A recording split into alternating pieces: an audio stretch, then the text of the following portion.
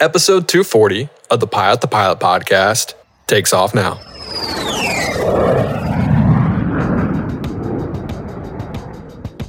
Fly with Garmin Avionics? Then grab your mobile device and make the Garmin Pilot app your cockpit companion. Get advanced functions you'll use before, during, and after every flight, including updating your aircraft's databases and logging engine data, plan, file, fly, log with Garmin Pilot. The Pilot the Pilot podcast is brought to you by The Finer Points. The Ground School app contains knowledge and skill videos. Check it out at learnthefinerpoints.com. The TSO certified Bose ProFlight Series 2 aviation headset pairs Bose noise cancellation with optimum comfort. It's engineered to be the lightest, most compact aviation headset for an uncompromised flying experience. Start your 60-day test flight and finance with Bose Pay at bose.com/proflight. As pilots, we know that flying is among life's greatest experiences. Learning to fly can be a challenge, but now there's an innovation in pilot training that increases efficiency, streamlines the training process, and improves student retention. The AOPA Flight Training Advantage uses an iPad app and web portals to create an adaptive, dynamic training experience that's unique to each student. Designed to address the most common reasons students drop out of flight training, the AOPA Flight Training Advantage system is used by flight schools, CFIs, and students to make training more effective, efficient, and fun. Learn how you can get the AOPA Flight Training Advantage at aopa.com/AFTA. That's AFTA. Aviation, what is going on? And welcome back to the Pilot podcast. My name is Justin Seams, and I am your host. Today's podcast is with Rich Rafferty. I actually recorded this before I went to work in a hotel in Midway, so I made the most of my late show and was able to get this going. So Rich Rafferty came on. I said, "Hey man, you got any free time today? Let's get this done." He said, "Yes, let's do it," and we did it. It was great. It's a good podcast, and you're not going to want to miss this one. Share it with all your friends. He's currently building his time and being a great CFI, posting some cool reels as well. So go ahead and check those out. But I hope you enjoy this episode. My dog's going crazy, so I got to go. But Aviation, I hope you enjoy this episode. Without any further ado, here's Rich Rafferty. My name's Rich Rafferty. I'm a certified flight instructor and aviation coach and consultant. Rich, what's going on, man? Welcome to the Pilot podcast. Justin, thank you for having me, my friend. No problem, man. Technical difficulties this morning. Yeah. Mostly on my part because I have this new headset. So it's a Bose gaming headset that I'm bringing on the road that they sent to me. And it has this little microphone on it, but I don't have all the stuff I needed to use Audition and Skype. So resorting to Riverside to see how this works out. But who knows? It might be an epic failure and we might have to redo this, but here we go. Well, it's good to have a backup system at least, man. Yeah, right? Something like that. But yeah, man, let's go ahead and kind of dig in here. The first question I ask everyone is, why aviation? What was your original inspiration to start becoming a pilot?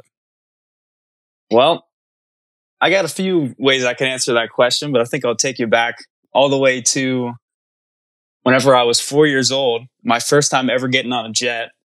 And we were going to Disney World as a family, and we were sitting, waiting to get on the plane. I remember just being super nervous, and I went to my dad and I was like, "Hey, I don't really want to go down the jet bridge. I'm scared, And my dad, being the savage that he is, was like, "Oh," he looked to the whole family. He was like, "Oh, looks like we're not going to Disney, guys. Rich is scared to go down the jet bridge." And this is literally one of my first memories because I just remember being so embarrassed. Probably says a little bit about my dad and kind of my upbringing. He has very little tolerance for, mindless fear. So, so that was kind of my first experience with aviation, but it wasn't until college when I was at Liberty that I, kind of decided it was going to be the career that I was going to take on. It's funny that you have a Disney story about not wanting to get on an airplane. I kind of have a similar story, but it has nothing to do with aviation, and it has to do with me being a wuss. It was Splash Mountain, and I'm terrified of hills, and I don't like roller coasters, all that kind of stuff. And I was like 8 years old, and we waited in line for 3 hours. And as soon as we got to the front of the ride, I literally ran as fast as I could through the little gondola or boat, whatever it is, and I ran all the way down. And my dad had to chase after me while I just left my family there. Pretty much just disappeared. But that's hilarious. Yeah, maybe waiting something about that whole line just to run away. I was planning my escape the whole time. I was like, all right, how am I getting out of here? And just kind of dipped out. It's like, hey, I'm not going to do this. Screw that. So That's kudos to you for hilarious. getting on the plane and actually going to Disney. Well, I didn't have much of a choice for that one. Yeah, very true. But yeah. So is there any family aviation pilots, anyone in your family in aviation? Was this a complete shock to your family, or was it, could people see this coming? Yeah, I was the first generation, man. It was just me. Yeah, my family was a little bit surprised, but they've been supportive throughout the entire process. It's been really, really good for my family. Do you think if you went to a school that didn't have an aviation program, you would ever got involved in aviation? Because I know Liberty has a pretty big one, but let's say you go to, I don't know, you go to Virginia Tech instead. We'll just use another Virginia school. Would you have gotten into aviation, or do you think it was because you had that option, you decided to do it? I really don't think that I would have gotten into it. I am very thankful that I went to Liberty for that exact reason. I actually went to Liberty for business, and I was studying that for my first 2 years there. And yeah, I mean, I actually had I was on the snowboarding. I was like really into snowboarding. They have a fake snowboarding mountain. It's like fake snow, and you can snowboard year round. And I was like super into that. I was like in the snowboarding club doing competitions. They have this like club called Trails to Rails. It's sort of like a club where they train you how to snowboard, and then you can eventually do competitions and try and get on the team. I was preparing to try out for the snowboarding team, and I just absolutely destroyed my knee from that and other things. I mean, I was just kind of general wear and tear on my meniscus, and but I actually am super thankful for that, because that semester after that, when I couldn't snowboard or really like work out or do any of the things that I was super into doing, all I had was studying for school and just kind of sitting around doing business work and like getting prepared for my classes. And I realized how much I didn't like business. And that was kind of the turning point for me. I was thinking about dropping out of school, and I Googled online, like, what's the highest paying job without a college degree? And pilot was like number 3 or 4 on the list. And I was like, pilot, that would be really cool. And I just like started diving deeper and deeper into it. And I knew a couple guys at Liberty that were on my hall when I was a freshman that were flying. So I reached out to them and just like asked them how they liked it. And every single one of them said that they loved it. And so that was kind of the start of it for me, is to start down the rabbit hole. And I took a discovery flight after getting surgery on my knee, and I loved it. And I just kind of never looked back. I decided to stay at Liberty and join their aeronautics program instead of, I was looking into ATP and a few other options outside of Liberty, but I decided to just finish it out there. And I'm glad that I did. I learned a lot, and they have a really good program there. And I've made some lifelong friends from that program. So It's funny that you say that the only reason you even thought about becoming a pilot was Googling how much money you can make without a degree, and pilot was pretty much number one. But it's like, why? And it might be changing now with social media, but I feel like aviation community does not do a good job at bringing in new pilots, and they always can kind of seem like very intimidating, or you have to be super smart, or all this, or just schools and programs don't do a good job at marketing towards people that have no idea what aviation is. It's like, have a big booth, have something cool, have an airplane, have an airplane day to bring people in and just show them airplanes. But you only found it because you Googled, I make a lot of money with no college degree. It's like, there's so many things we could do better. And I know it's much different with Instagram now, and it's kind of a little bit easier for people to see aviation, but it really, we don't do a good job at that.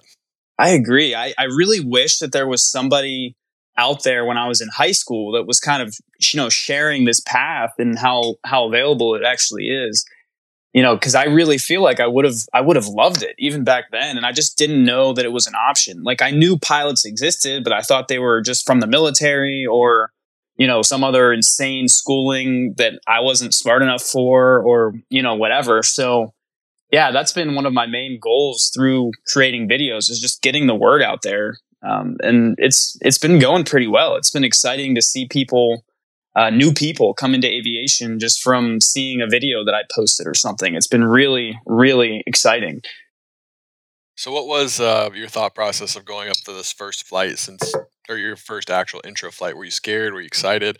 Were you nervous, or were you like, this is it? Like, I'm going to do it. I'm going to be a pilot. I was pretty convinced that I was already going to do it, just from, hearing how everyone else loved it. And I actually have some like family friends, my mom's friends that she knew back in the day that are pilots. And I actually called them before the flight and just talked to them. And so I had really done my research ahead of time. So I was pretty confident that if I liked the feeling of flying and I enjoyed the flight, that I was going to pursue it. And so that was the mindset I went into it with. So I was pretty nervous, just, kind of like the adrenaline that you would get, kind of before getting on a roller coaster at Disney World, I guess. But yeah, I was excited, man. And I did love it. I had a great instructor named Carrie Madvey out of Zelienople Airport near Pittsburgh. And I had a great time. She let me take off. She let me fly around, and she did the landings, but it was my first flight. Cut me some slack. Yeah, so it was cool, man. And I really never looked back. I signed up to take my private pilot course that summer, and and then I was going to transfer that into Liberty and join their aeronautics program from there. So you got your private up in Pittsburgh and then went back to Liberty and joined the program? I actually did it in Ocean City, Maryland. I lived there in the summers. I had a friend from college that had a beach house there. And yeah, shout out to him. He let me stay there for free. That's awesome. Yeah, I did my flight training there. Yeah, it was fun. Ocean City Airport, it's beautiful place to learn to fly. But yeah, I got it done that summer, and then transferred it into the School of Aeronautics at Liberty. Is that something you'd recommend for, say, someone that was in your position? Get your private before you go to college, or get your private a summer before you start your flight training there? Is that something that you would recommend, or is it just how it kind of worked out for you? I do recommend that. Yeah, not necessarily in a summer, because that was semi-stressful. Because if I didn't get it done by the deadline, I wasn't able to go back to Liberty and do the classes that I had signed up for. So definitely don't recommend the one summer back against the wall scenario, but getting your private done ahead of time can be cheaper and save you some time and money in college. What was the process with your private going to Liberty? Obviously, they're not just going to be like, "Oh, cool, you got your private. Just go start your instrument or your commercial." Or they're like, "All right, well, you still got to do a stage check, or you have to do a training flight, or you have to do some kind of checkout before you can come in." Or were they like, "Oh, cool, you got your private. Let's go straight to instrument." Yeah, well, the way it worked out for me, I literally finished the private pilot course and passed my check ride 3 days after the semester had already started at Liberty.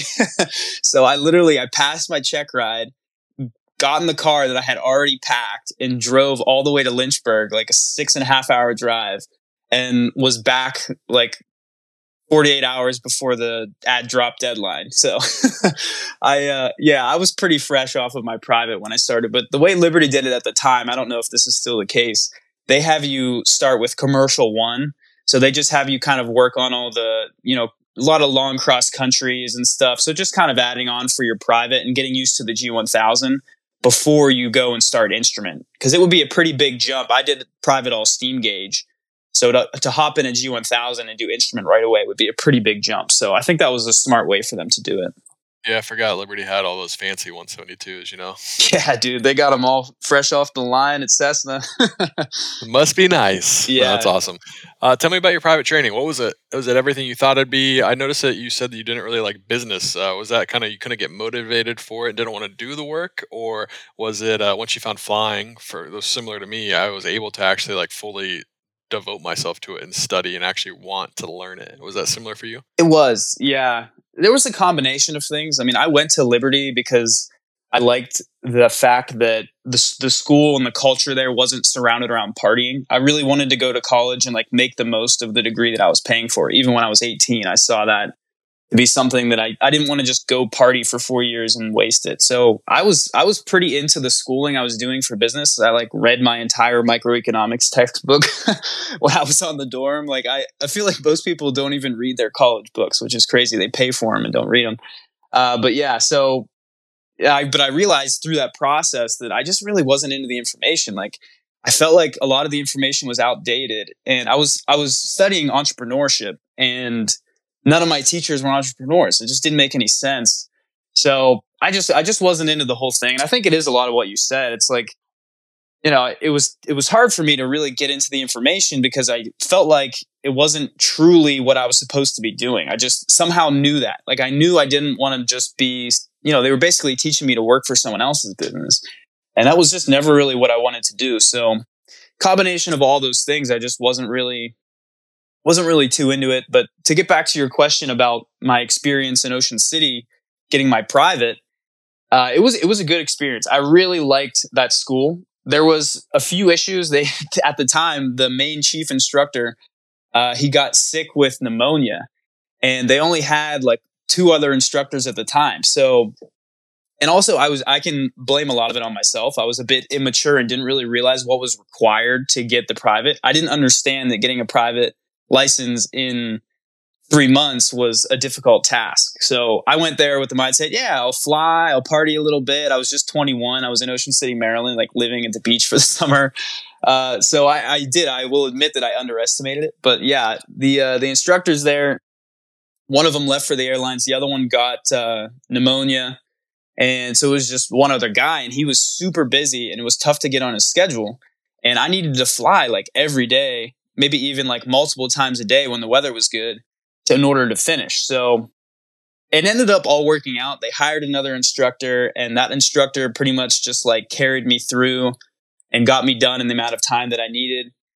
So I will say that school, they stepped up and they really helped me out at a time of need. Like I just was honest with them. I was like, hey, like I need to do this every day to get done. And they were like, all right, let's do it. And they like made a special point of, basically walking me through the entire process to get to the end on time and get done and transfer back to Liberty. So I'm very thankful for the guys over at Ocean Aviation in Ocean City, Maryland. They got me through. So, but yeah, that was my experience there. And so that's why I say, 3 months for a private is accelerated, and, there's probably things that I could have done better, like having known what was required, but it is that's a short amount of time to get your private if you're not at a school that's specifically designed to get you done at an accelerated rate. Yeah, no, for sure. And it's like you said too, like everyone kind of, well, not like you said, but it's your experience. Everyone has adversity in their experience, whether it's not having enough instructors, whether it's your own mindset of being like, well, I'm 18, 19, whatever. I live in Ocean City, Maryland. I want to go hang out and have fun. It's a nice day. I just want to go to the beach. But like everyone has their own adversity that they deal with when they're going through their private, and everyone takes their own amount of time. But it's really hard when you do have that end timeline. It's like, I really have to get this done. There's no way that I can not get it done by now, or else my whole like plan is gone. So it can definitely be interesting that way. Oh yeah, definitely. And I know my story is not unique. I mean, it seems like everybody has some sort of story where, they were back was against the wall and the planes were breaking and, the instructors left for the airline. It's like, that's just kind of the industry. It's the nature of the game. So yeah, I just try and help people and kind of, let them know that is the way it is so they can be better prepared for the scenario where I feel like I really wasn't. I didn't have anyone warn me like, hey, 3 months, you're going to really have to like put your nose down and grind. Like that's going to be a process. I just kind of went in, unprepared. So yeah, that's kind of what I try and do. I just try and, help people along the way. Did you think about switching flight schools at all? Like, I know that's not the only flight school in the area. Did you ever get to a point where you're like, all right, if you don't hire another instructor, I'm going somewhere else? I don't think I did, honestly, at the time. I was just unprepared. Like, I didn't even know that there was like an ability to transfer. Like, I thought that it was just like I signed on for that school and like I would have to restart. Like, I just was so new to the game. I just had no idea that was even an option. Like, but I will say that school, like they really did step up and they helped me out. So shout out Mike Freed over at Ocean Aviation. What's up, Mike? Good job. All right, now you're going to Liberty. What was because I'm guessing that school was Part 61, and now you're going to a 141 school. What was your experience getting into this fully structured school where you couldn't just kind of do whatever you wanted and you had to really abide by their I mean, I hate to say law because it's kind of dramatic, but like their rules, their set plan. What'd you think of that? Liberty does have their own laws, man. Straight up, they do. You were right on with that. But yeah, that's funny. Yeah, it was good. I mean, it was definitely a jump. Like I felt. If I'm being honest, I felt kind of like behind throughout most of my training at Liberty. I just always, and it might have to do a little bit with just the fact that I was maybe slightly an insecure person at that time in my life, but I always felt like the other pilots were like better, smarter, or like knew more, even though I was in the same course as them and I was finishing at the same time as them. I just somehow in the back of my mind always felt like I just didn't know as much, or I don't know, that they were better. I think it honestly was just a little bit of insecurity on my part, which I'm glad I've kind of gotten past that now. As an instructor, like it's been really fun to see people, grow and watch them learn just through my teaching. That's been very rewarding. And I think it's helped me a lot with that. But at the time back at Liberty, I didn't really feel that way. So yeah, it was a big jump. I mean, we had to wear uniforms. We had to wear like, we couldn't wear shorts. We had to wear pants. Everything was tucked in, collared shirts all the time. So yeah, I mean, it was a jump for sure, but I'm lucky that I was already used to kind of Liberty's laws, as you put it. So, the jump to the aeronautics program was not as big as it would have been if I was coming just from, maybe high school, getting my private into Liberty. So, but yeah, it was good. I mean, I had a lot of great instructors that really helped me out. And, there were some things I did like about the program and some things that I didn't, but overall it was a really good flight school, and they have a very high standard for what they expect of their pilots as far as timeline and as far as like knowledge and just, overall ability. So having to rise to that standard really did make me a much better pilot. Would you prefer 141 or 61 based on your own experience? Like if you go back and do everything again, would you get everything done at a 141 school? Like not worried about price, not worried about anything, just the type of training you enjoyed more. Which one would you choose again? Yeah, if we're talking strictly type of training, then I would say that, Liberty's program was pretty superior in the sense that, it was just the skills that I developed there, I think were pretty legit. But, that's just excluding all of the things. No, for sure. Yeah. Because it's definitely different, like you said. Not all 141 schools make you wear pants and collared shirts, but they all have the same kind of rigorous training program and kind of crazy expectations. Not really crazy expectations, but you don't really have the ability just to go fly for fun. Like everything is every flight is a get something done, and it can be kind of monotonous. And every once in a while, you might get a little bit burnt out. It's like, man, I don't really want to do this, right? Yeah, it's very, very structured. Very, very structured. Absolutely. Yeah, I tell people, if college is something you really want to do, I suggest people do community college because it's so much less expensive. And flight training is expensive as enough as it is. So if you can save an extra $1 and get your degree from a community college, it makes a lot more sense. I think if I could go back in time, I would probably do that. But again, as you brought up earlier in the podcast, I probably wouldn't even have found aviation if I didn't go to Liberty. So I can't complain too much, but having come out the other side, I can suggest to other people ways to save money. And that's one of the things I tell people, it's 141 schools, those big college degree programs, they're great and they look good on paper, but it's going to cost you that piece of paper is pricey, that one that looks good. So Yeah, I mean, there's also benefits to that paper though too, because you get a restricted ATP, you get to get to the airlines faster if you want to, and all that. So it can have its pluses as well, but it is going to be pretty expensive entry price on top of an already expensive entry price. 100% training alone. Yep, right? yep. Lots of pros and cons, man. What's the mindset of a younger pilot or someone in your shoes, or even someone just entering college right now or at the college age? A lot of airlines don't require, or no one really requires a 4-year degree anymore. Are people people that are following you, are they still all going after a 4-year degree? Or would you say it's 50-50, or more people are just going towards a community college, or not even community college, just like an ATP, getting all their ratings and just hoping that they can get their dream job without a college degree? Yeah, I think the biggest barrier to entry for people with ATP schools and stuff like that is they have to pretty much come up with the money themselves or get a bank loan or something.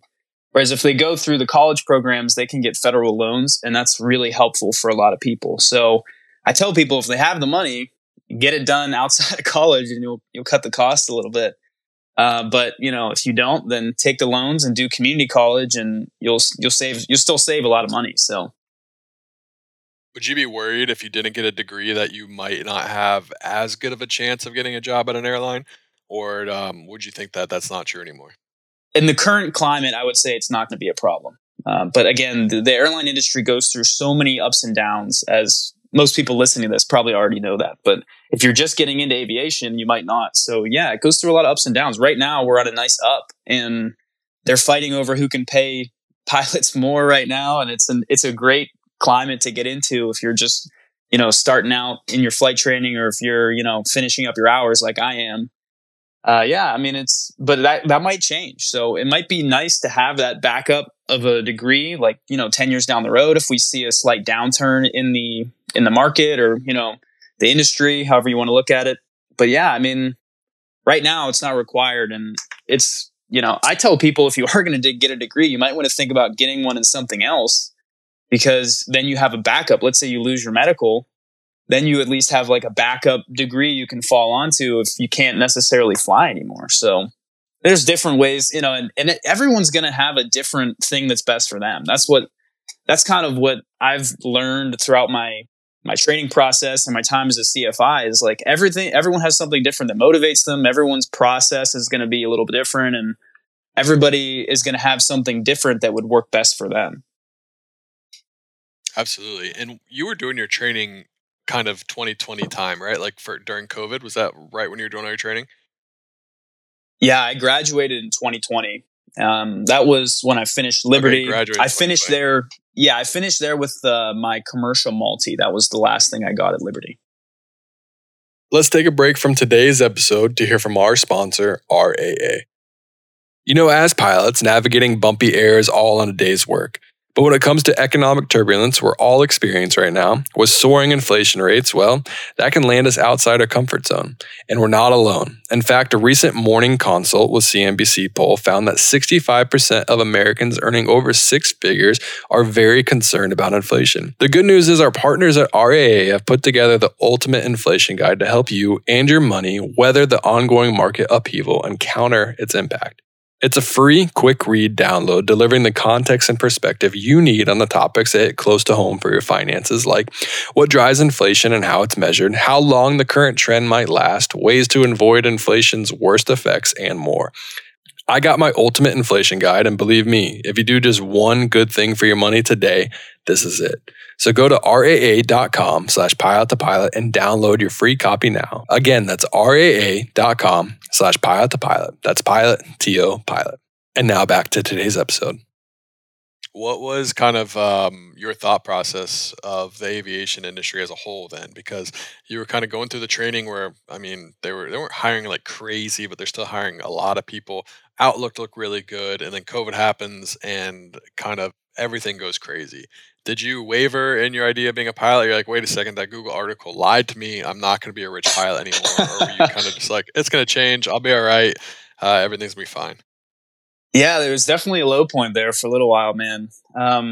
It was a lot of things combined that made that time in my life very difficult. So, as I said, I was finishing up my training there in 2020. I was supposed to graduate in May, and I was finishing up commercial multi. I was like on pace to finish at the end of April, and I had like 2 flights left until my final stage check, like my end of course check.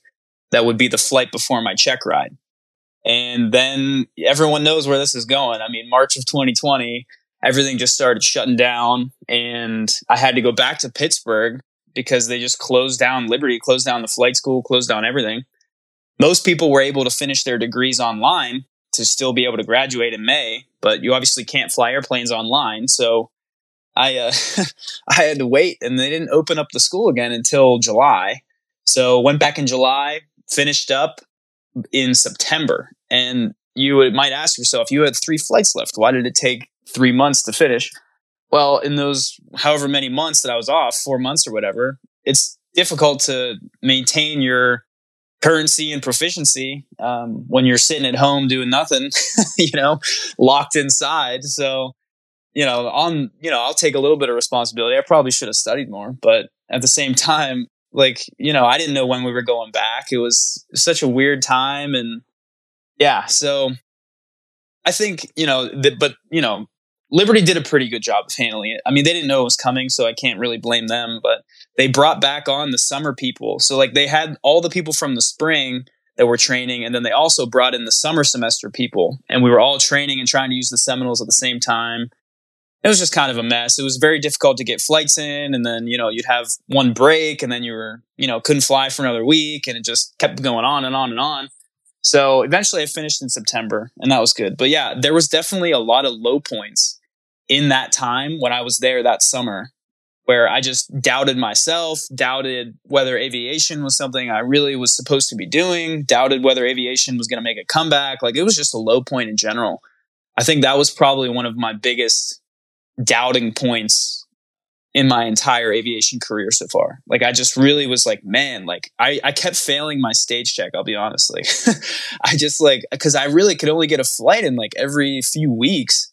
So it was very hard to stay like proficient. And yeah, it was just super, it was a downer, man. I remember like calling my parents and be like, I just cannot complete this test. Like I was just getting just hit left and right with stuff. And I had a lot of other stuff going on in my life, like external to flying, which didn't help either.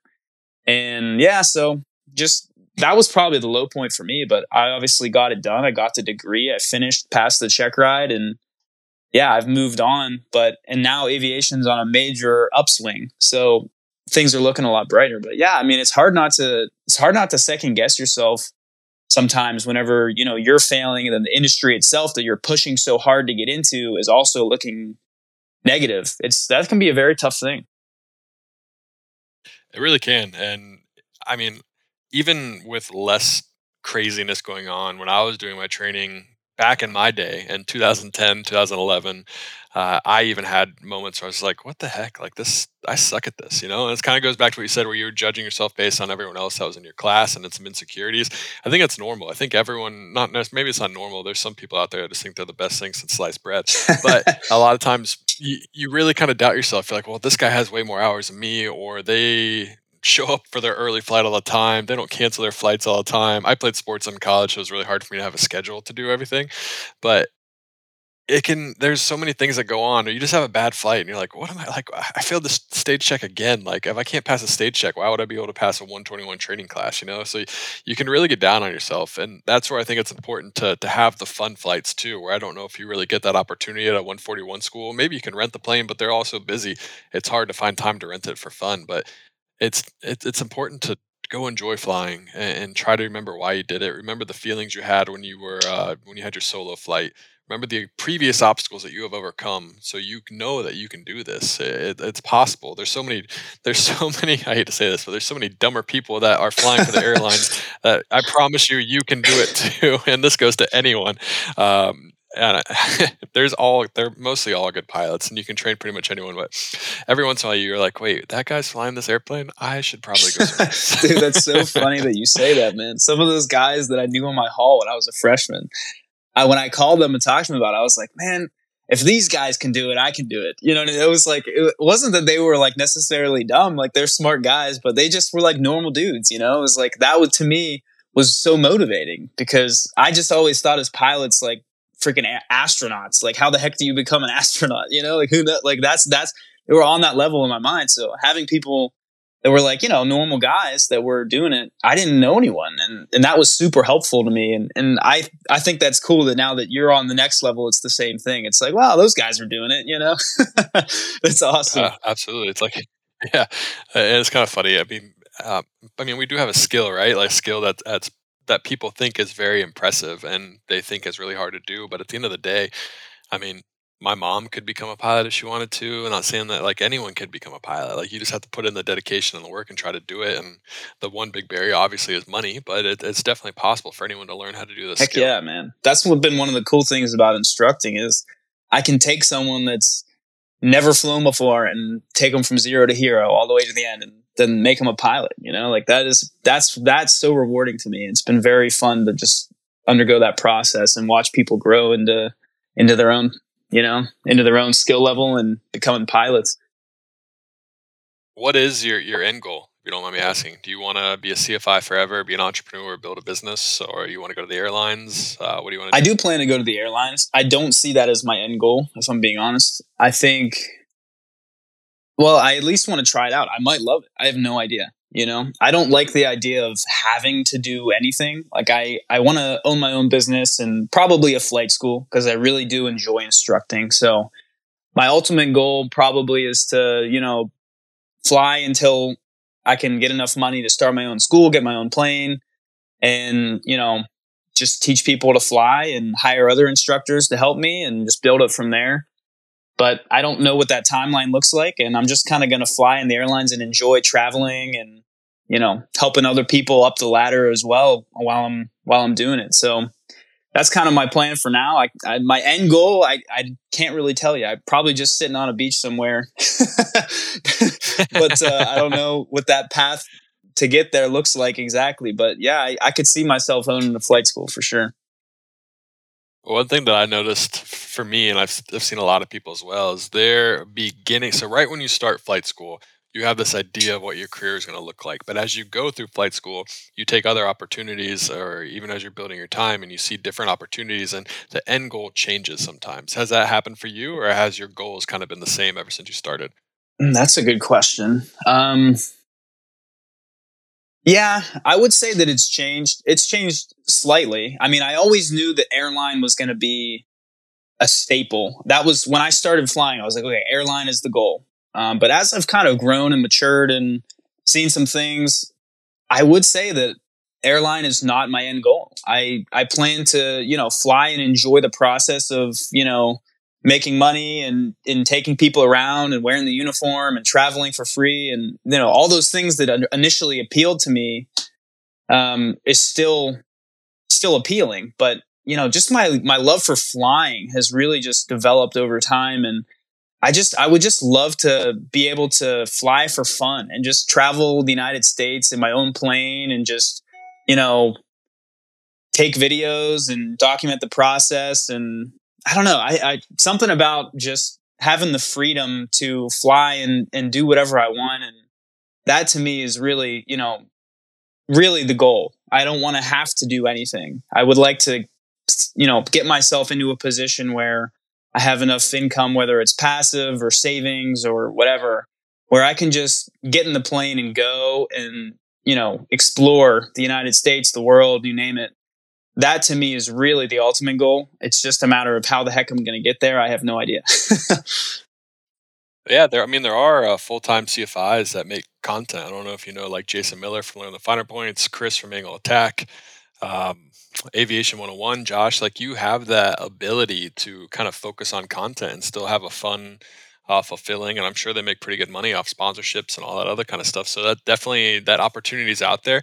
And the good thing about aviation is, especially where I work in the fractional, and I do 7 on, 7 off. It's like I'm gone for 7 days. I work hard flying, but then I have 7 full days to kind of do whatever I want, whether it's to work on this, whether it's hang out with my family, my kid.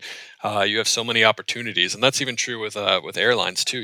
I don't know too much about them, but you can build your schedule how you want it to be. So if you need to be at certain places, or the certain business opportunities pop up, or if you're doing your own CFI gig, you can make sure you bid your schedule to where it works out best for you. So there's so many opportunities in aviation that allows you to have a side hustle, which is really, Yeah, really cool. I love that about aviation for sure. You were naming all those guys. I was waiting for you to say Jason Shepard. He was my go-to guy whenever I was going through trading. I watched all of his videos pretty much. Yeah, he's one That's of my awesome. heroes. He was probably one of the only ones I never really watched, to be honest. And I don't mean that in Yeah, a bad way. I had Jason and Chris. They're two of my really good friends, and I just kind of watched them the whole time. So yeah, I've never really watched too many of Jason's videos. Obviously, everyone knows who Jason is. I feel like everyone's seen him at some point on YouTube or Facebook or whatever it is. But yeah, it's possible. If that's the route you want to go down, it's definitely a viable way to make an income and to build a business. So it's definitely possible. yeah, I could definitely see it happening. Maybe starting out doing airlines and that, and then just kind of over time as the one grows out, outgrows the other, I'll just make the full jump, something like that, or maybe just keep doing both. Who knows? Yeah. Or you just get senior enough to where you make a lot of money flying every once in a while and still have your side hustle. That's Yeah, the way to do it. that definitely is the way to do it, man. I'm looking forward to that. So, right. How was your talk about more about your instrument, commercial, multi, all that training. Which one was the most difficult? I guess the better question to ask is, what was the most difficult training throughout your whole process? Private, instrument, commercial, multi, all the above. What'd you have more trouble I with? would say that the commercial multi was the hardest, just for those other reasons I spoke of with COVID and everything else. Just the external circumstances were really difficult for that one. But I would say, strictly training wise, as far as the content, I think instrument was the biggest jump, going from being just a private pilot to getting that instrument knowledge in my brain and being able to look at flying in a different way. That was probably the biggest jump. Instrument's like a different language, like you start with your private and you finally understand how to fly an airplane. And then for how I did my training, it's like, all right, here's your instrument. Good luck.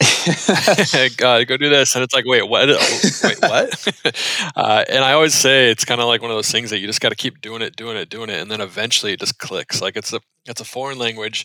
and you just got to really fully immerse yourself in that language, and you have to just keep going. And then one day in your brain, you're going to be like, oh my gosh, it all makes sense. And it all happens for different people at different times, but it's definitely something that is going to happen if you keep putting in the work and if you keep 100%. Yeah. I always say instruments, what separates the men from the boys. It's a lot of people quit at that stage when you're trying to make that jump. And if you can get through it, like you said, and you learn that language, you're so much better off. It really does make you such a better pilot, more well-rounded in general.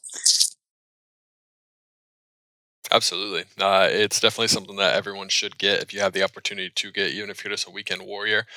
Could save your life one day. 100%. Yeah, it's funny you were saying aviation's like a different language. It's been kind of cool. My girlfriend's been kind of picking up some of the lingo. It's been fun. She's learning the language because it's all the time. It's anytime she hears me talking to one of my pilot buddies, she'll just be listening, and it's cool now. I can kind of talk to her about some of that stuff, and she understands the lingo. She's like learning the language. It's pretty wild. That is pretty cool. Does she have any want to get up and fly? Or I've do been anything like teaching her kind of secretly. We'll go flying, and I'll like trick her into learning. Yeah, it's been cool. That's the instructor in me. Can't help That's it. awesome. But yeah, it's cool. She can take That's really off, and cool. she can do a lot of the maneuvers now and stuff. We're still working on the landing, but it's only been about 3 flights. So Well, I think it's important, and even for my wife, I don't fly GA too much right now, but I want to. But I think it's important for them to know how to land an airplane in case anything happens, or have the basic skills of communicating in case you happen to have an issue, or maybe you pass out or something happens and they need to land the airplane. I think that's it's really so true, man. Yeah, at least it's just a general knowledge. Even if someone's a pilot, not an instructor, if they're flying with someone consistently, it would make sense for them to just hit them with some knowledge and just kind of talk through what they're doing. That just in case. I've seen those videos online of, I don't know, there was that one that kind of went viral. The pilot passed out, and then the air traffic controller was able to talk him down how to land the airplane because he was an instructor in that aircraft. So cool. And I just, as the CFI in me, is just watched that and was like, wow, like, would I be able to talk to someone via radio and explain to them how to land an airplane without actually being in the airplane? I mean, that is just top level CFI right there in my mind. I mean, that's very impressive.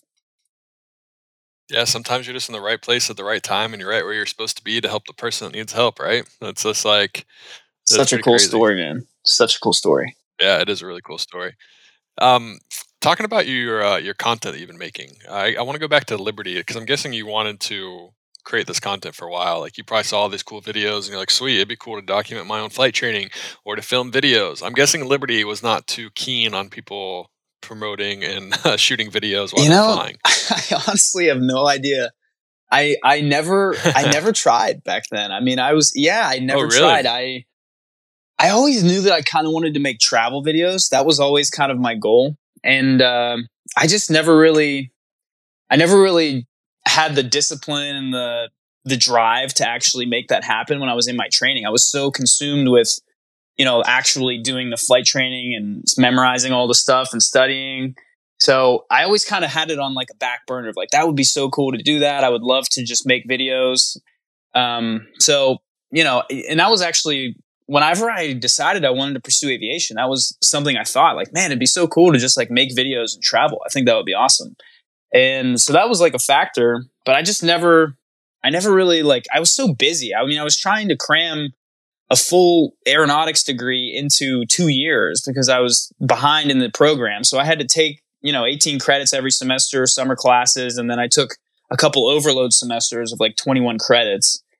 And so I was just busy. I just never really had the time to edit or do all that stuff. Or like I said, I didn't have the discipline to make it happen, So, fast forward to being a CFI, that was kind of a life-changing thing. I mean, I was, now my job was flying, and I didn't really have that much that I had to be studying for outside of, just kind of keeping up with all the knowledge that I'd already acquired and teaching people. So that really freed me up to have a lot of time to kind of start editing and experimenting with the process. And it all really I started the process in January of this year, and it's really been taken off. It's been exciting. I think I kind of filled a need. No one was really doing the instructional content in short form. So I'm able to really clip it up and just find key moments that I think would be helpful for people and just put it out there for them to see and learn from. Do you record all your students, or do you like ask them beforehand? You're like, hey, like I do this thing. Is it cool if I record this? You're just like, screw you, do something stupid or something funny. I'm gonna post it.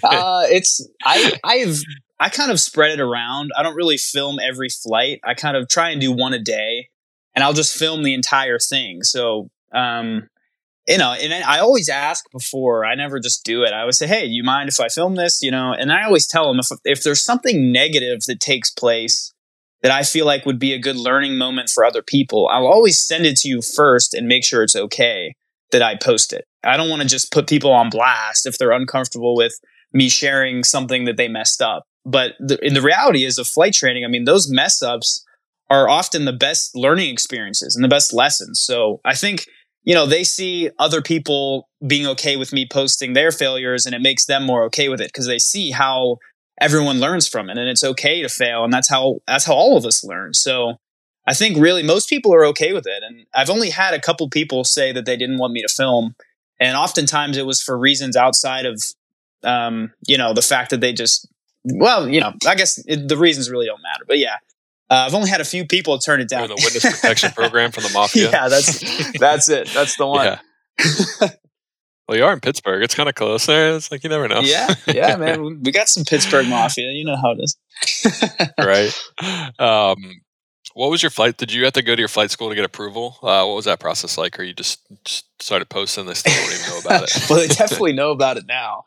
But I just kind of started. I don't know. I'd seen that other people, they had like a school account, or they still have it. High Flight Academy is the school that I instruct at, and they had an account on Instagram where they would post videos from people flying and stuff. So I knew they were okay with it.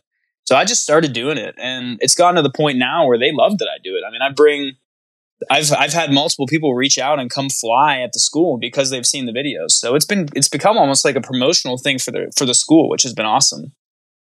Nice. That is awesome. Yeah, it's and they don't have to pay you extra for it, so they're like, keep doing it. Well, yeah. I mean, they've we got a little something coming up the pipeline. Actually, just starting a few days ago, which is cool. But yeah, it's been good. I think we're gonna kind of combine efforts and make the school. We're gonna up the school account a little bit, and that's kind of gonna be the next stage of where things are going with that school, which is cool. And I'm gonna be a large part in helping that out. So that's gonna be kind of where things are going. And it's cool to be able to provide that value through, just experimenting on my own and seeing, how to do this process. So now I'm going to be able to help them do the same, which I'm really excited about. How many hours are you at right now? Somewhere between 600 and 700. I haven't totaled my logbook in about a month. So, have you thought about leaving at all, being a flight instructor and flying freight, getting a right seat in a jet at all, or are you pretty much set on being a CFI until you go to an airline? I've thought about it, but not for any other reason but the money, and I don't know. I really do love flight instructing. I know that kind of sounds weird to some people because, they do it because they have to, not because they want to, but I really do enjoy it. It's a rewarding job, and I've really enjoyed the process of being able to use my skills and influence someone else and develop them as a pilot and a person. So I've really loved it. I think it's an ideal job for me. My mom's a teacher. Both my sisters are teachers.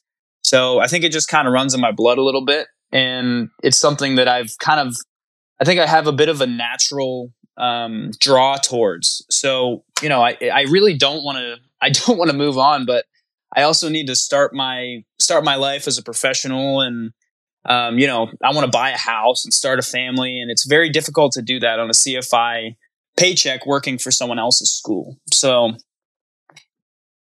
that's why owning my own school, is on the list of goals. Right.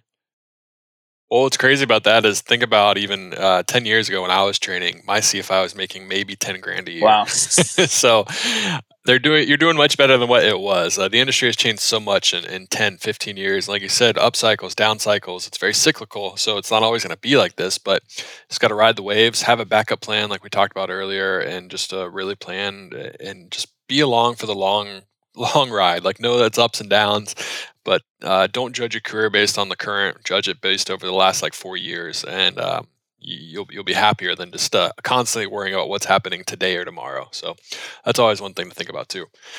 When you were at Liberty finishing up, why didn't you want to stay the Liberty path, be a CFI there, and work there?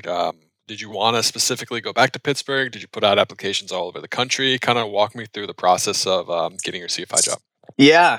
Well, I'd been at Liberty for 4 years already, and I just kind of was ready to move on. I felt like that stage of my life had come to an end. All the people I was in school with had graduated. So I just didn't see myself sticking around. That was really the main thing. And then on top of that, I mean, I graduated with the commercial multi. So I still needed the single engine add-on for commercial and my CFI.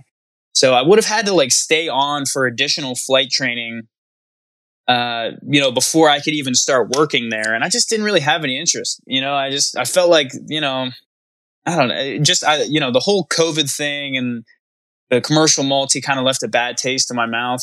I'm thankful for Liberty and all that they taught me. And I think they do have a really, really good flight program, but I just happened to leave on a really negative note with COVID and everything. It's like, every school was probably the same exact way. But it just so happens that my like departure was at like the worst possible time to graduate college ever. It's like no one walked, no one, it was just one of those things. So I thought it was time for me to move on. So, so I moved on and I actually moved to Florida. And I got my single engine add-on down there. My parents are snowbirds, and they have a house down in Venice.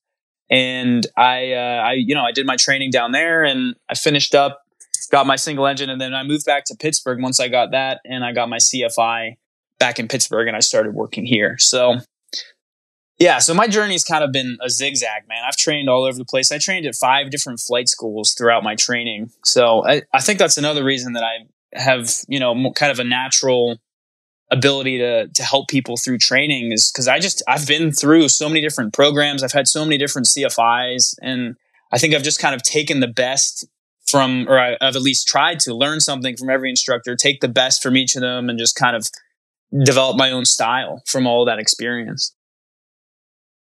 What made you choose to go back to Pittsburgh? Because, I mean, I went to Ohio State. Training in the Midwest is awful. Like, it is terrible. The winter is awful. It's cold. You can't fly half the time. Like, you had Florida right there in front of you. What made you want to go back to Pittsburgh? Just being home, or really saw a better opportunity there for yourself? Well, this is a loaded question, honestly. My girlfriend lives in Pittsburgh, so there's probably some draw there. Oh, there you go. Yeah, definitely. She's pretty good, sense. Man. Okay. But yeah, so that was a natural draw there, and but yeah, I mean, I don't know. I felt like Florida. I liked Florida, but I didn't see myself living there, at least not yet. There's reasons for that, I guess, but really, I mean, Pittsburgh's my home. This is where I grew up. I have a lot of friends here. I have a full community here that supports me. And it's very easy for me to kind of be successful here. Whereas I feel like in Florida, I would have had to completely start over and rebuild that entire network and community, which I could have done. But it would have been backtracking a little bit in my mind as far as like starting a professional career. So I came back to Pittsburgh, and I think it was the right decision. I've really seen a lot of growth in my life in the last year or so that I've been working as a CFI, and I'm just going to keep going, man. I'm not ready to stop yet. That's awesome. Yeah. And that just goes to show that just because Florida has, in Arizona, California, whatever, has the best weather to get stuff done doesn't mean you can't make it work other places, right? Like, you're building your time. Plenty of other CFIs have been CFIs in places that aren't sunny 24/7, and they're still able to make it work. So I think it's important just to find out the best situation for yourself. That might not be Venice. That might not be Phoenix. It might be Pittsburgh. It might be Wadsworth, Ohio, or some random place in the world that most people don't train at. But it's definitely possible to get it done wherever works for you. So there's no pressure to chase Florida. There's no pressure to chase California.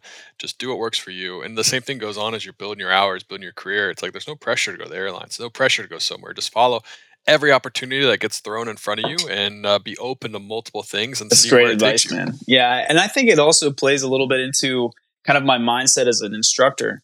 I never really wanted to be that time building instructor that just, got as many hours as fast as he could and just kind of was burnt out. And everyone I talked to that's been a CFI was like, man, it's so easy to burn out. Like, be careful. Like, and I just never wanted to be that guy that was like, on his 8th flight of the day, strung out, hardly said 2 words. I've experienced that in my training, people that were like that. And I just never wanted to be that guy. So I think to me, like, building hours was not, it's obviously one of my goals. I want to get to my hourly requirement, but it's not my main priority. Like, I genuinely want to be the best instructor I can be every day. And I think flying 8 hours a day every day is not the formula for that. So I think it just kind of was sort of my mission and my core values as an instructor. Like, Florida didn't necessarily line up with that because it wasn't necessarily my goal to fly as much as possible every single day and get to my hourly requirement as fast as possible. So that was another major factor. Absolutely. All right, man. I got some rapid fire questions for you. These are just quick questions that you answer as fast as you possibly can. Don't think about them. Just literally blurt out the first thing that comes to your mind. All right, man. Let's do it. All right. All right. What's your favorite airplane? 172. What about favorite corporate jet? I don't know. I honestly don't have much experience with them, so I can't honestly say. What about airliner? Do you have like a dream airliner you want to fly? Probably something of the 757 series or 737. Just one of those 77 series, something like that. I think those are cool. They're clean. I like Boeing, so something Boeing for sure. What about the ugliest airplane you've ever seen? I always say the Piaggio. That's I don't like that airplane. I'm trying to think of the name of it. I have one in my mind pictured. It's the Long Easy. That thing's pretty ugly, dude. I think they're cool, but they're pretty ugly looking. I saw one around my airport the other day, and Fly Fast Planes from TikTok's probably I see him flying his all the time. I'm just thinking, man, that thing is ugly. It's got the canard and everything else. It's just weird looking. Yeah. Well, it's a good rule of thumb. If a plane has a canard, it's usually ugly unless it's the Starship. So unless it's named the Starship, it's going to be ugly. I'm going to be honest. Like my overall airplane knowledge is not that high. Like all the different types and everything else. That's all right. That's not my strong suit. I was like that before. You'll get it down. Once you start seeing more airplanes and stuff and you can actually put an image to a name. I would like to correct my first answer to a Pilatus PC-12. That's my goal airplane. That's the one that I'm kind of working towards. I think I want to fly that forever. That would be my plane to travel. There you go. I fly so much in a 172 that probably it's only right for it to be my favorite. I have probably 1,500 hours in a PC-12. So yeah, they're cool. It's a lot of fun. Is that still what you would say? If I said, okay, I want to have this plane forever, would that be something that you suggested, or is there another one that you would suggest? I don't know, because I mean, when I flew the PC-12, yes, it was the PC-12, but I mean, if we're talking about unlimited money, there's just something about having a second engine, just in case something does happen. So in that case, I'd go to a King Air. But then when you start talking about King Air, it's well, now I'm spending this much money, I want a bathroom. So now you're into a jet. It's you just once you keep going up and up and up. But I have flown a PC-12. I have amazing airplane, but I have a family now. I have a kid. It's still I think I'd choose a King Air. Just having 2 engines, it makes all the difference in the world. Just in your mindset, and just if anything happens and stuff like that. Because everyone says PT6s are just bulletproof engines, which they are, but stuff still happens, and there's a lot of terrible stories about PC-12s that have had issues like that before. So I definitely would probably go King Air, but PC-12s are great. I would still buy one and happily fly one every day of the year. But if I could choose, good to know. I'd probably choose King Air. And that's unlimited money too. So that's just if I had all the money in the world, because you add another engine, you add more cost, you add more fuel, everything goes up, right? So it definitely have to good to know. I appreciate your input. Yeah. Yeah, man. What's something you wish you knew before you became a pilot? Well, I wish I knew how much fun it is to fly, because I never knew. I never knew it was possible to be a pilot. I really wish that and that's part of my content. I'm trying to get that out there that, hey, this is so much fun and you can do it too. So that's something I wish I knew. I wish I would have started earlier. Is there anyone in the industry you wish that you would like to, I guess let me ask this differently. Who in the industry Jason would you Shepard. like to meet most? Yeah, he's been a role model for me, and he probably has no idea who I am, but he's helped me a lot throughout the years. So Well, we'll send this to him and Sounds see if good he'll to me, listen to man. it. How about that? What's your favorite thing about I like the aviation? community. Yeah, just meeting all the different people, and it was a really tight knit group. Just in my short experience of making videos, everyone's been super supportive, and that to me has been the coolest thing. Just getting to meet all the different people, and everyone's always friendly. So that to me is my favorite. The network of people.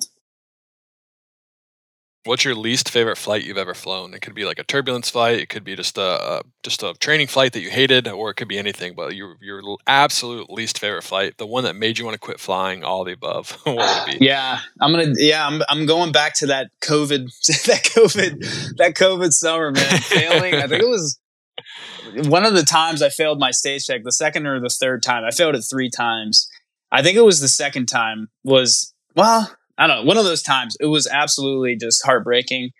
The instructor I had was just brutal, laid into me pretty hard. And yeah, so that was probably my least favorite flight. Just overall, the day just wasn't going my way. You ever have one of those flights where it seemed like everything was just against me completing that flight properly.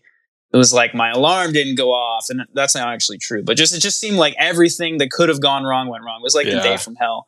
But yeah, so that was my least favorite for sure. That makes sense. What was your favorite flight you've ever had? Favorite flight? I flew with my girlfriend over to kind of across over the city of Pittsburgh, over to this camp called Jamonville, where our friends were running a camp over there. And it was just so much fun. We just had food in the plane. We were up there eating pizza, listening to music, just kind of having a good time. And I never really, like you said, with the 141 program, I never really got to have that many flights where I just flew for fun. So my time as a CFI has been just filled with taking friends up. And so that's still kind of a new experience for me. We flew over the city and we hung out there for the day. We got to see a bunch of friends and old friends. And we both used to go to those camps over there when we were kids. So it was kind of like a blast from the past. We hung out there for the night, and then we got back in the plane at 10:30 p.m. and flew over the city at night. It was beautiful. But that was probably my favorite flight. What's your favorite airport to land at? Ocean City, Maryland. What's your least favorite airport? Probably just any Bravo. Not a huge fan. Not a huge fan. Bravos are super. Once you start flying, once you get to the airlines, you'll be like, I love Bravos. Or I love control towers. Yeah. I hate getting the best forward speed. I'm going 130 and a 172. Then I got to try and flare and land. That's it's so funny. just, I don't know. Just, I'm not a huge fan of taking the school planes into the Bravos. That's not a fun experience in my opinion. But yeah, so. Pittsburgh has a ton of runways. They can just put you off. Yeah, on your Pittsburgh's own and not just bad. let you be, right? I actually do like Pittsburgh, but some of the other ones I've flown into Dulles in a Cessna, all different ones. So those ones get a little hectic sometimes. I think Charlotte was probably one of the crazier ones. There were so many planes. I remember taking a picture of the G1000, the flight display. Yeah, just so many planes. It was insane. But yeah, so probably just one of those. Yeah, Charlotte. I was born and raised in Charlotte. My dad was a pilot for U.S. Airways, American, Piedmont, all that. But yeah, Charlotte's insanely busy. It's not an airport that I'd want to go fly 172 in and out of. It's just no. Yeah, no thanks. Yeah, that's definitely one of those for my answer. But yeah, again, that's just based on flying a slow plane. So right. Well, you say so, plane, but you said 130 knots. I fly a Citation Latitude, and our approach speed is 120 knots, and our landing speed can be as slow as our Refin 10 would be. The slowest one I've ever seen is 100 knots. So you can get slow in some jets, I mean, the Cessna, we're supposed to be flying at 70 on approach, so you're just getting close to that yellow arc, just ripping it in. I know. Would you fly IFR or VFR? Every day. Airbus or Boeing? Fly over Beaches. mountains, beaches, or cities? What's your favorite airport food? And what I mean by that, let's say you're on a long cross country, you can choose any airport you want. You go to the best food. Are you going for Mexican? Are you going for a burger, fast food? There's this really cool airport not too far from Wright Brothers Airport up in Dayton. My friend Max, he does his training out there. Shout out Max, the pilot guy. And he took me to this really cool little restaurant, and they served this amazing pie. I don't even remember the name of the airport or the restaurant, but that is my answer. That the pie from that restaurant. So I went to Ohio State, and we would do our training, and everyone would go there. I can't remember. That sounds right. Yeah, SGH, I believe. That's it. It's so That's good. where the pie is. Because I remember I was doing like right before my stage check, and I was doing like a training flight. He's like, if you go to Springfield and give me a pie, it'll be easier for you. Nice. I did not get him a pie, but I still passed. That's hilarious. Yeah, we went. My friend and I went there on Halloween of would have been 2 years ago, and we got pumpkin pie, and it was so good. I'll never forget it. Ooh, there you go. Might be time to go back. Embrace your yeah, for real. Your fall feelings. What is your favorite airline paint job? I like Americans. If you have one. I think it's cool with the flag. That's pretty much the only thing. I'm a very big patriot. I support America 100%. So just seeing that flag fly around is always cool to me. Long trips or short trips? And what I mean by that is you're in a 172 for the longest flight you can do, or as many touch and goes as you can. I'm going long flight. Yeah, I like the vibe. Just pop on some music, enjoy the views. Hardest check ride? Commercial multi, for sure. What's the biggest regret of your career, if you have one? That's a tough one. That's a tough one to fire off the top of the head. Biggest regret. I guess this that I didn't start earlier. I would have really, I feel like I'd already be an airline pilot, making big money and having a lot of fun traveling. But I'm 25 and I'm still a CFI. A lot of the guys are younger, but hey, I mean, everyone's on their different journey. So I'm content with where I'm at. But I think if I could have started earlier, that would probably be my answer. That's my biggest regret. What's the biggest win of your career so far? I'd say probably just the following that I've been able to develop. It's been really cool, and I think that's a major win. I've kind of gotten my name out there, and I feel like I'm just getting started. I mean, I only really started consistently making videos in March, so I'm excited to see where it takes me. Piper or Cessna? Cessna. 141 training versus 61 training? 141. And if you could choose a dream airline to work for, who would it be? I'd say Delta. There it is. Where would you would go to Detroit? Yeah, Detroit. That's not too far. You can make that work. Yeah, it wouldn't be bad. Yeah, you make that work. Well, Rich, thanks so much, man, for coming on the podcast. I think your videos are awesome. I think the first one I ever saw was one of your students getting into an accidental spin on a power on stall. Maybe that was it, I believe. But it was something to do with some kind of spin. And I was like, I saw the look on his face. I was like, I've been there before. We've all been there, man. We've all been there part before. Part of learning. Yeah, right? I've enjoyed this, man. Thank you for having me on, Justin. I really appreciate it. No problem, man. I do have one more question for you, though. Someone listening to this and want to get involved in aviation, maybe they're similar to you. They went to college, they just Googled, I want to be making a ton of money and not go to college. Pilot pops up. What do you recommend for them to prepare for their first lesson, to become a pilot, to not be in the situation you are where you wish that you knew more, you wish you're more prepared? What would you recommend? Yeah, I mean, I get a lot of people asking how to prepare for a discovery flight, and I usually tell them just show up and have fun. Just keep an open mind. But when it comes to when you're actually signing up to take your lessons to become a private pilot, I always tell people chair flying is the number one thing. You need to be preparing for your lessons on the ground and studying how to do all those maneuvers and procedures before you actually get in the plane. You're going to save yourself so much money. If you try and learn everything for the first time in the plane, it's going to take you so much longer to actually learn it. And you're basically spending your money for time in the airplane on what you could learn on the ground. So That's my number one advice for people in flight training. Perfect. Well, Rich, thanks so much for coming on, man. I appreciate it. Wish you nothing but the best and stay in touch, man. Thanks, Justin. That's a wrap of episode 240. If you enjoyed this episode, make sure to leave us a review, subscribe, like this podcast, and share it with all your friends. I hope you're having a great day. And as always, happy flying.